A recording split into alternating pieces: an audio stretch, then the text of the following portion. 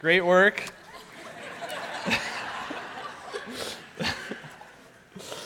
I'm surprised no one yelled amen. Wow, what a way to start, huh? My name is Andrew. I'm a pastor on staff here. It's great to be with you. And if you've been with us the last 2 weeks, you know we've been in a 3-part series basically on sex. And some of you, I'm sure, are rejoicing that this is the last Sunday in a while you will have to hear the word sex in church. Unfortunately, especially for you students out there, if there are any out here at this service, this sermon is specifically on sex within marriage. That's what we just heard from Paul, which will immediately call to mind your parents. So it might get worse for you before it gets better. You're welcome. You're welcome. Seriously, sex is a big deal in the Bible, not because it's so bad or it's bad, but because it's so precious. It's something designed by God for your marriage, and it is in many ways, it's a litmus test. It's an outworking of your marriage, and it is by all accounts, and I think this is true from experience, one of the most fragile things in your marriage. One of the things that's often first to break in a marriage. And this passage this morning got me thinking about my own wedding day. It was almost 6 years ago that Becca and I gave our vows to God and to one another, and in many ways, there's no better picture of biblical faith, actually, than a wedding day, because when you give those vows, you're committing to this person. You have absolutely no idea what that means or what it will look like. No idea. All you're doing is committing to a person, regardless of what the future holds. And in many ways, that's a leap of faith. And because of that, marriage is really, really hard. I mean, that's an understatement, but it's true. And I have to be careful because I don't think my wife is in the service. But marriage is really hard. And I think I have a good marriage. But it's hard even with oh, there's my wife. Oh, well. Thanks. A little earlier would have been better, but that'll do. Wow. We're never going to get through this, are we? Okay. Marriage is hard even with Jesus. I cannot imagine doing it without him. My vows tried to warn me, but I did not understand. And now I know in my heart of hearts, I still don't understand. I still don't understand fully what marriage over a lifetime of up and down and back and forth is really like. And some of you are here this morning, you're further along than I am. You've persevered, you've been through the worst together in your marriage, you love each other. And others, your marriage maybe is a total mess right now. You've considered divorce, or you're just settling in for unhappiness, and you don't know what that means. And maybe some of you still are reeling from a past divorce, the pain of a divorce, whether you were a spouse or you were a child in that world. And this is the last thing you really want to hear or talk about. You heard this passage read and you thought, oh no. No matter where we are today, and I know that we're probably all over the place in our marriages, in our relationships, we're confronted by this passage. Really, we're confronted by God's design for marriage, because marriage, by God's design, is not about you, and it's not about me. Your marriage and your sex life within marriage is not about you. It's not about you, and yet I'm convinced that so much of our unhappiness and brokenness in marriage is because we try so hard to make it about us. We keep working and fighting to make our marriage work for me, and all along we had no idea what marriage was actually for. Now, if you're single today, or if you're perhaps a student, you're too young to be married anyway, you're already bored, this isn't for me. A few things on that before we kind of get started. First, you'll actually notice that Paul talks a lot about singleness, even in our passage today. We don't have time to cover that today, but we are preaching a whole sermon on the single life in 2 weeks, because Paul will go there at the end of chapter 7, and we all need to hear that message as well. And second, and perhaps even more importantly, is the fact that your view of marriage, what it's for, will affect your romantic relationships right now. If you don't have a vision for what marriage is now, how do you expect to choose a good mate if God should grant that? And students, this will affect how you date now or how you don't date now. And without this vision for marriage, how will you love and support and pray for your married friends? You have to know this.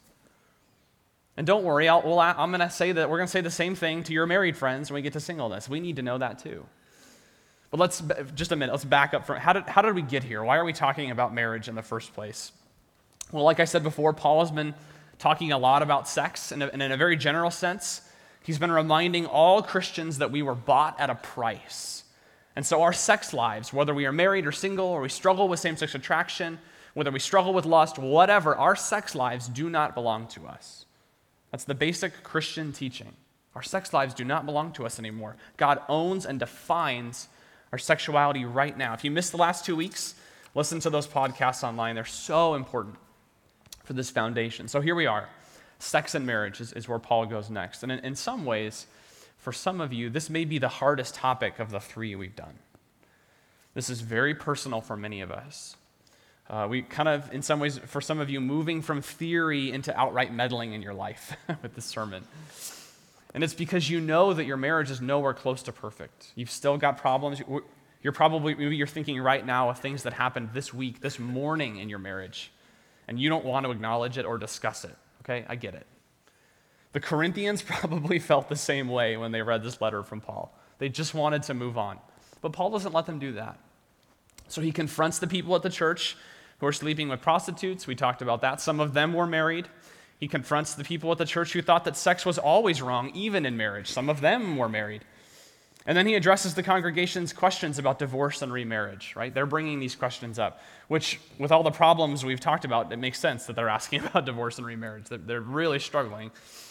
And so Paul gives us 3 simple steps here for the perfect marriage. No, that's not true at all. We wouldn't believe him if he did, because there is no quick fix for marriage. Anyone who's been married for a while can tell you that. There is no quick fix for your marriage. Paul knows this. He knows that more than anything, the Corinthians need a reminder about what marriage really is, and so do we. Your marriage is not about you. And this works itself out in 3 concrete ways that Paul alludes to in our text this morning. So if you haven't turned to 1 Corinthians, you can do that now. Chapter 7 of 1 Corinthians. And the first way Paul reframes the way we look at marriage as Christians is this. This is the first thing he points out. Your marriage is about giving, not getting. Your marriage is about giving, not getting. Sex is a serious, one-of-a-kind, radical act of self-giving to another person. That is the biblical view.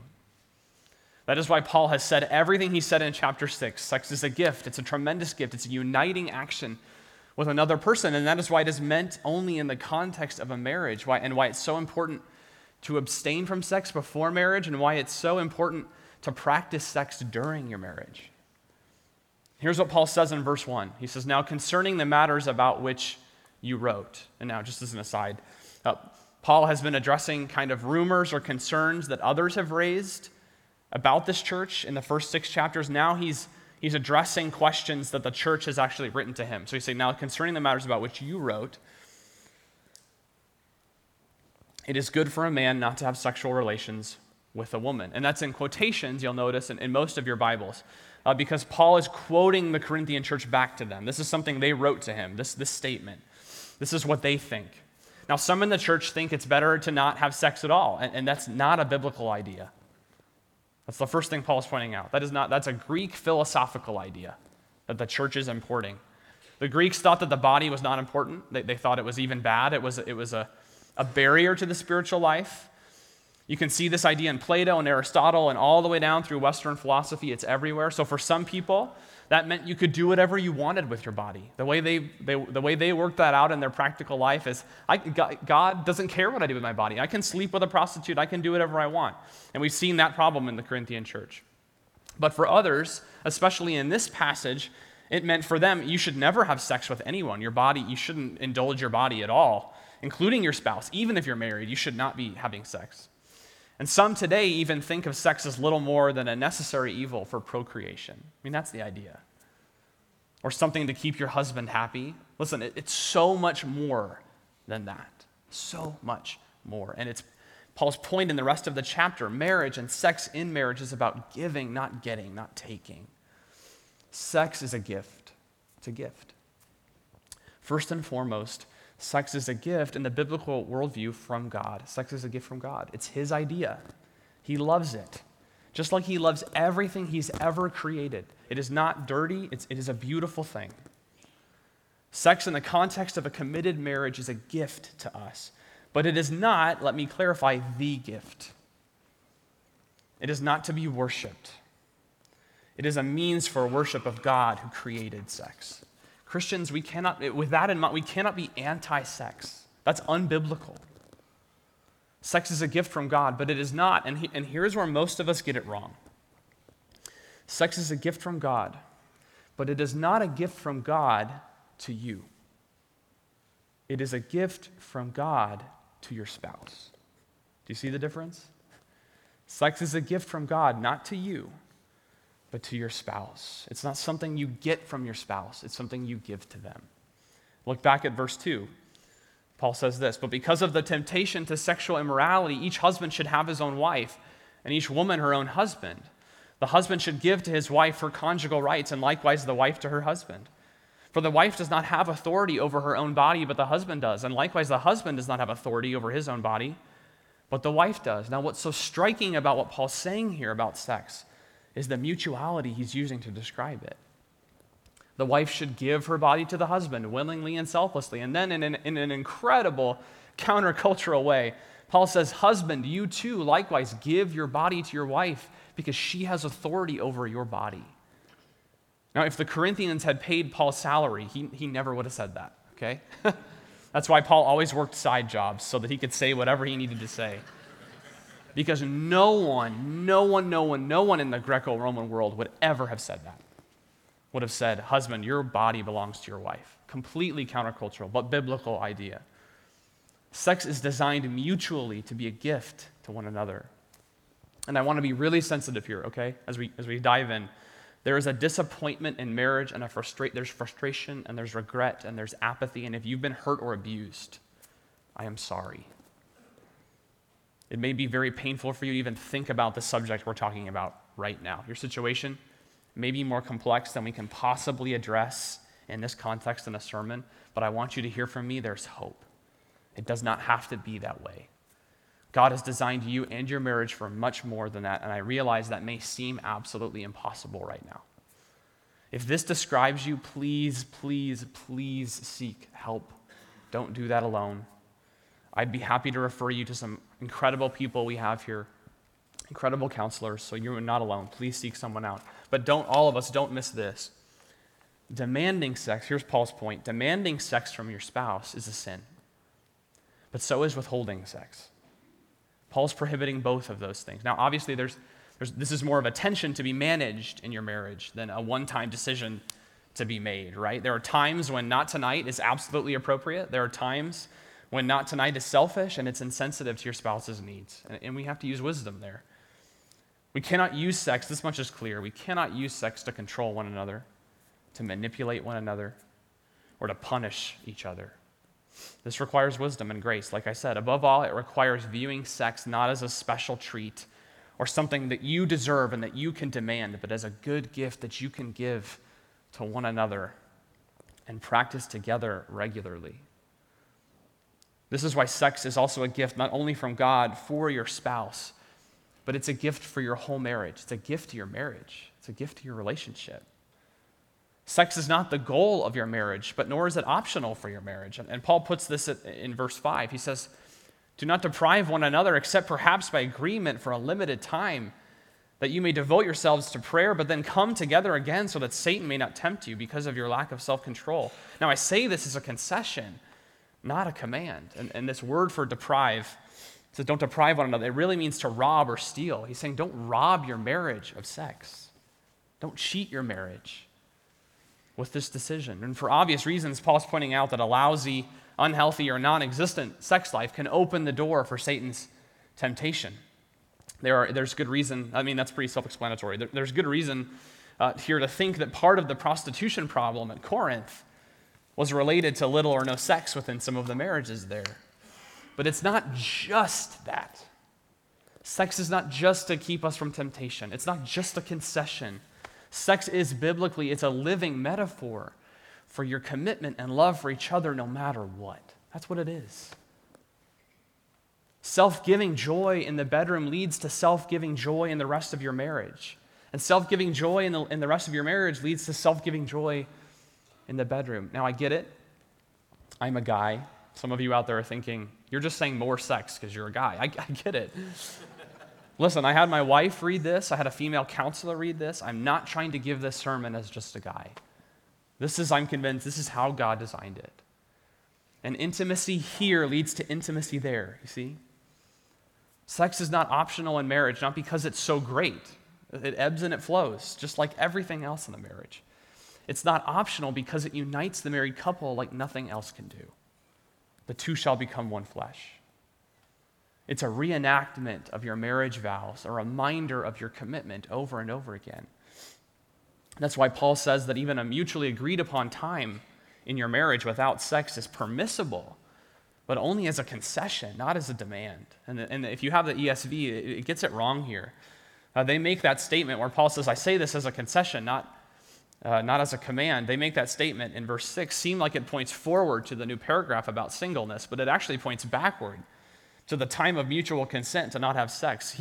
Paul's saying, if you really want to, you can agree to a mutual time where you don't come together, but I would never advise that or command it.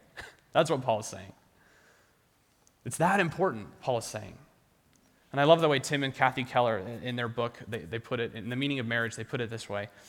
They say, indeed, sex is perhaps the most powerful God-created way to help you give your entire self to another human being. Sex is God's appointed way for two people to reciprocally say to one another, I belong completely and permanently and exclusively to you. You must not use sex to say anything less. So according to the Bible, a covenant is necessary for sex because it creates a place of security for vulnerability and intimacy. But though a marriage covenant is necessary for sex, sex is also necessary for the maintenance of the covenant.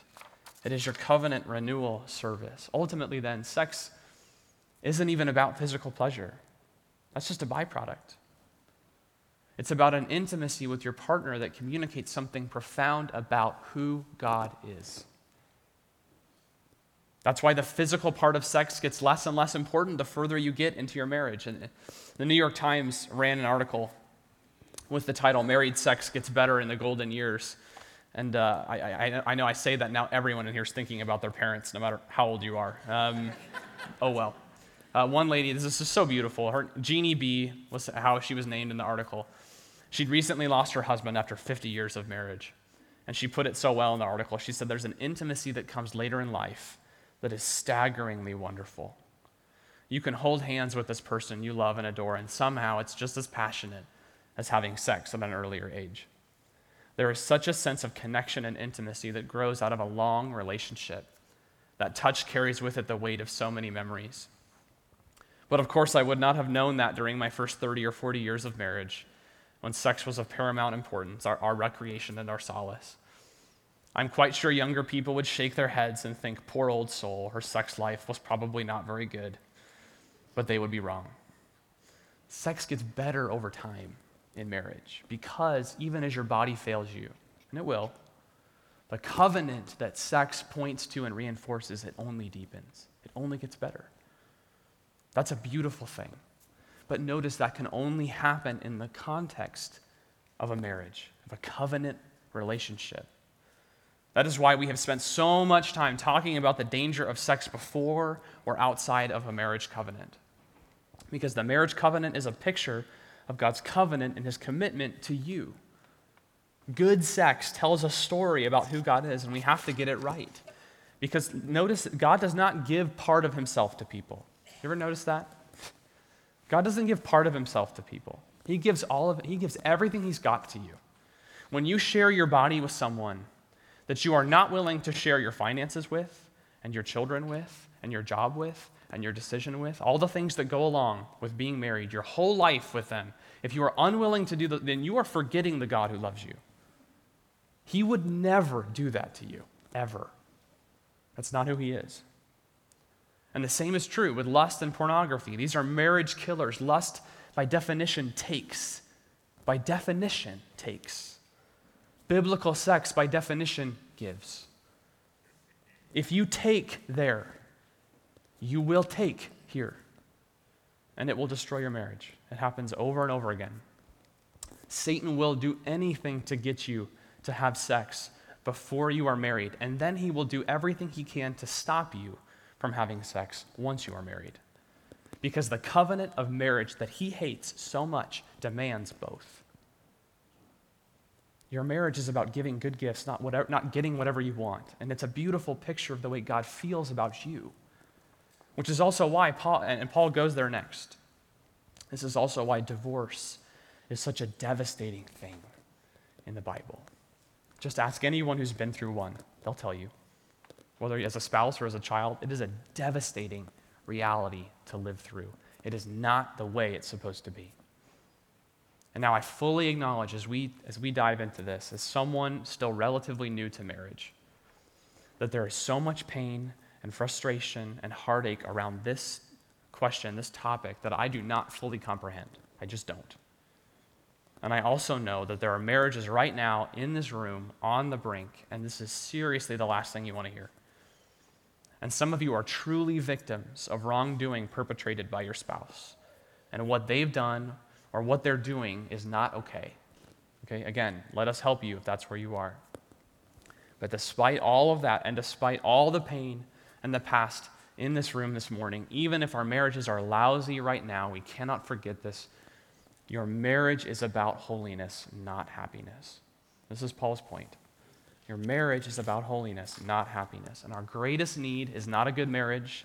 Our greatest need is not a great sex life. Our greatest need is not happiness at all.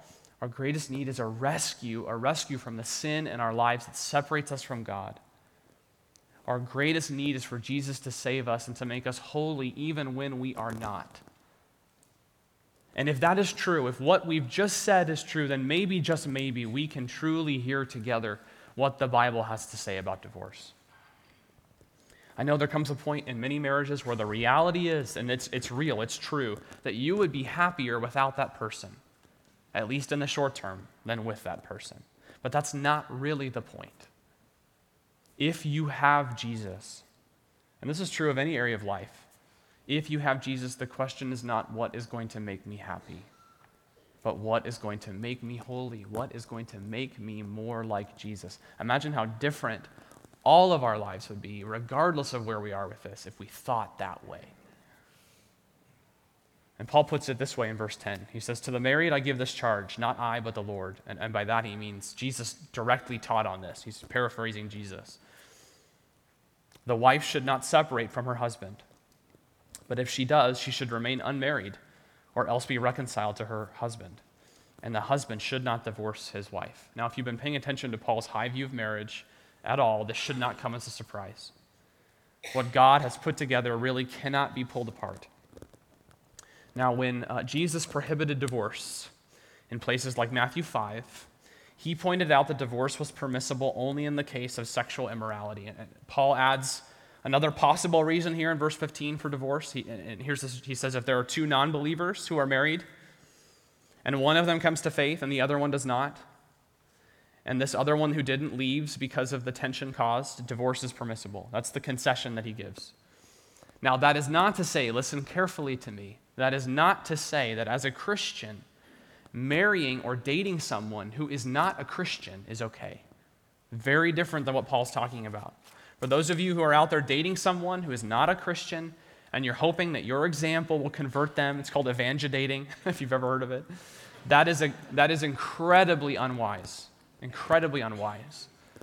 Paul is talking to people here who got married and they later came to Christ, okay? Totally different situation. When he turns and addresses people who want to get married or remarried, he'll say that's okay, but only in the Lord. Verse 39 of chapter 7, only in the Lord. That is, someone who shares your faith in Jesus. You can marry them. The absolute best thing you can do for the person you love who does not know the Lord is to get out of the way and point them to Jesus. Dating that person is not helping them. Okay, that was a bit of a soapbox. Okay, back. There may be other reasons that a divorce is permissible by the same principle that Paul and Jesus are using here, maybe abuse or some other extreme case. Honestly, the Bible is not clear there. What is abundantly clear, however, in the Bible is that God hates divorce, that it is contrary to his design, that it is never ideal, it's never good, and it destroys what God says is beautiful. That's very clear. And here's where I need to get a little harsh, okay? It is also clear that reasons like falling out of love, or fighting a lot, or getting bored, or growing apart, or a bad sex life, or general unhappiness are not permissible reasons to get a divorce. Those are just sin. Now again, I am not trying to heap on guilt, nor can I claim to understand what it is like to be in a bad marriage. And from what I can tell, it's one of the hardest things a person can endure in this life. And frankly, Paul does not paint a rosy picture here. He doesn't say, hey, if you stay in your marriage, eventually it'll get better. He doesn't say that. Nor does he promise that if you do everything right, your marriage won't fall apart. He doesn't promise. This is messy stuff. But our vision and our goal must be holiness, not happiness, or we will destroy our marriages. If I look to Becca to make me happy, I will crush her, and she will disappoint me. No offense. It's true. If together as two broken, sinful, and selfish people, we commit by God's grace and power to make each other holy, then and only then will we find true happiness. That's the deal. Divorce is not the unforgivable sin that the church has often made it out to be in the past. This is a place of grace and forgiveness, and God has a plan and a purpose for second marriages and blended families. He takes our messes, He makes them beautiful. That is what He's best at. But if you played a part in a divorce, have you ever repented from it? Have you ever acknowledged the role that you played in it and asked for forgiveness from God? Have you intentionally learned from your mistakes, whether you've remarried or not? Are you actively inviting God into your marriage now, even if you haven't been divorced? Maybe your marriage is headed to divorce right now. Have you asked for help, or are you just hiding? Are you too scared? Are you too embarrassed? One more false move from your spouse, or the day you aren't satisfied anymore, you're gone. That's what's in your mind. That is not what marriage is for. Are you catching a vision here? Are you catching a vision here for what marriage can be, what it should be with God's help? What is most important to you? Is it being happy, or is it being holy? That's a question for all of our marriages, and frankly, it's a question for all of our lives. Jesus taught that whoever loses his life will find it. And by that, he meant if you aim in your life and in your relationships and in your marriage, if you aim for happiness, you will miss it. But if you aim for holiness, eventually, you'll get happiness too. That's what he meant. Marriage is no different. It's about holiness first, not happiness. Now, I say that like that's how I've always treated my marriage. And it's not. It's not at all. Sure, I have my moments when I get it right, and Becca's gracious to remember those, to focus on those. But honestly, I am a selfish person. I'm a lustful person. I'm a coward. Sometimes I just want my way. I just want to do with my time what I want to do with my time. Does that sound familiar at all? Is there a marriage in this room that is not broken, is not seriously broken in one way or another, or at one time or another? You know, it's funny, I emailed several couples that I know personally who have marriages that I respect and admire, and marriages that I'd like to have in 20 or 30 or 40 years, God willing. And I asked them to share advice with me that I might possibly use in the sermon, and they gave me great advice. I just didn't have time to put it in. But you know the most helpful thing that they all said to me, besides saying yes, dear, whenever possible? That was also helpful. Here's the most helpful thing they said was, they all said, why in the world are you asking us what a good marriage looks like? Every single one. No one has arrived. No one. And more fundamentally, we all have broken marriages with God. That's the biblical story. All throughout the Bible, God is again and again shown to be the betrayed and the miserably unhappy husband of a wife who could care less about him. And the wife in that story is us. That's us. Every single one of us, we are all in a broken marriage right now, whether we know it or not. But here's the thing, and Paul hints at it here, but this is how we have got to end this sermon, okay? Your marriage is not defined by your failures, past, present, or future. It is not defined by your failures. It is defined by His grace.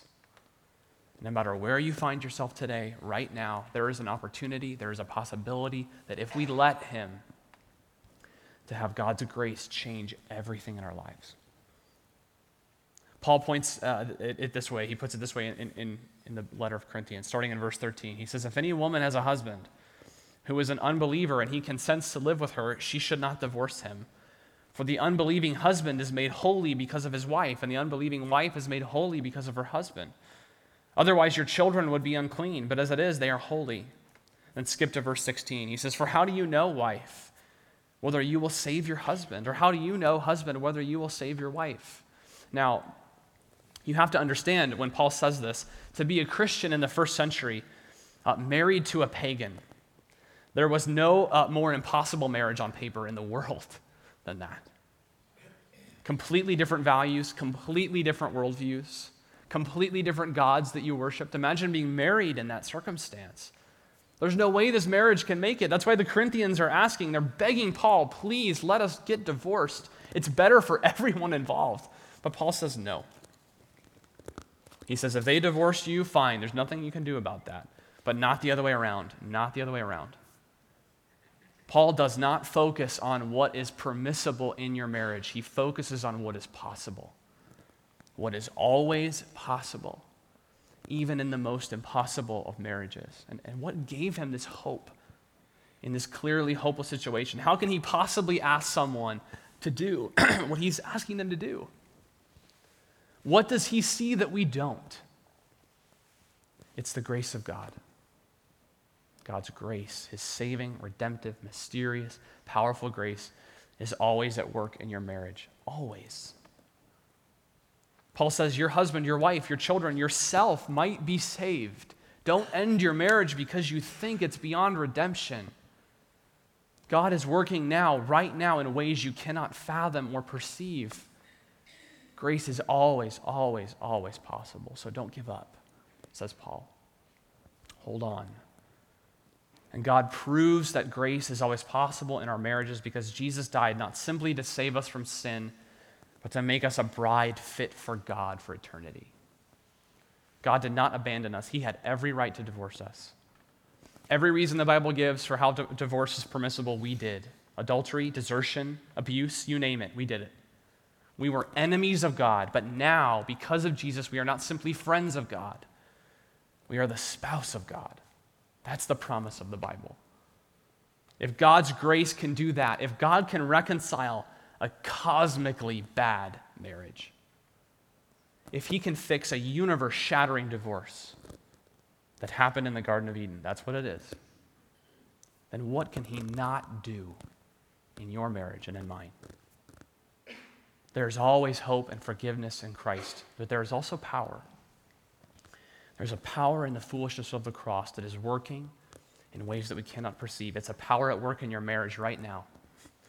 If you're looking for a reason to stay married today, the Bible only gives you one reason to do so, and it's this. It's that God will never, ever, ever leave you, nor divorce you, nor forsake you. There is a power in believing that can endure all things. And we need to remember God's marriage to us this morning. That's what we need. Because of that, we wanted one of our responses to be taking the Lord's Supper today. Because when Jesus taught his disciples to take the Lord's Supper, when Jesus compared the bread and the wine to his body being broken for you and his blood shed for you, he wasn't just teaching. He was making a vow. He was making a marriage vow to you. That's what he's doing. When we get married, our vows are meant to bind us to one another through any possible circumstance, right? Sickness and in health, till death do us part, healthy, sick, better, worse, rich, poor. Jesus is saying, I'm about to go through the worst of circumstances for the sake of our marriage. I am going to absorb all the punishment that you deserve, and even death will not separate us. Even death will not destroy my love and my dedication and my commitment to you. And it is because of his vow, this commitment from Jesus to you, that Paul can say in Romans, nothing can separate you from the love of God in Christ. That is how strong your marriage is with him. Therefore, when we take communion together, don't just do it to get it over with. Remember that now you are making a marriage vow, a wedding vow to God. That's what you're doing. Remember that in a sense, you are saying when you take these elements, I, Andrew, take you, Jesus, to be my Savior and my defining relationship forever. That's what's happening. It's a wedding ceremony. If you aren't ready for that commitment, if you aren't a follower of Jesus, then feel free not to come. Reflect on what you've heard this morning and consider what Jesus' sacrifice means to you. But if you are a follower, please come. There are stations all around the room for us to respond. Please come and renew your wedding vows this morning.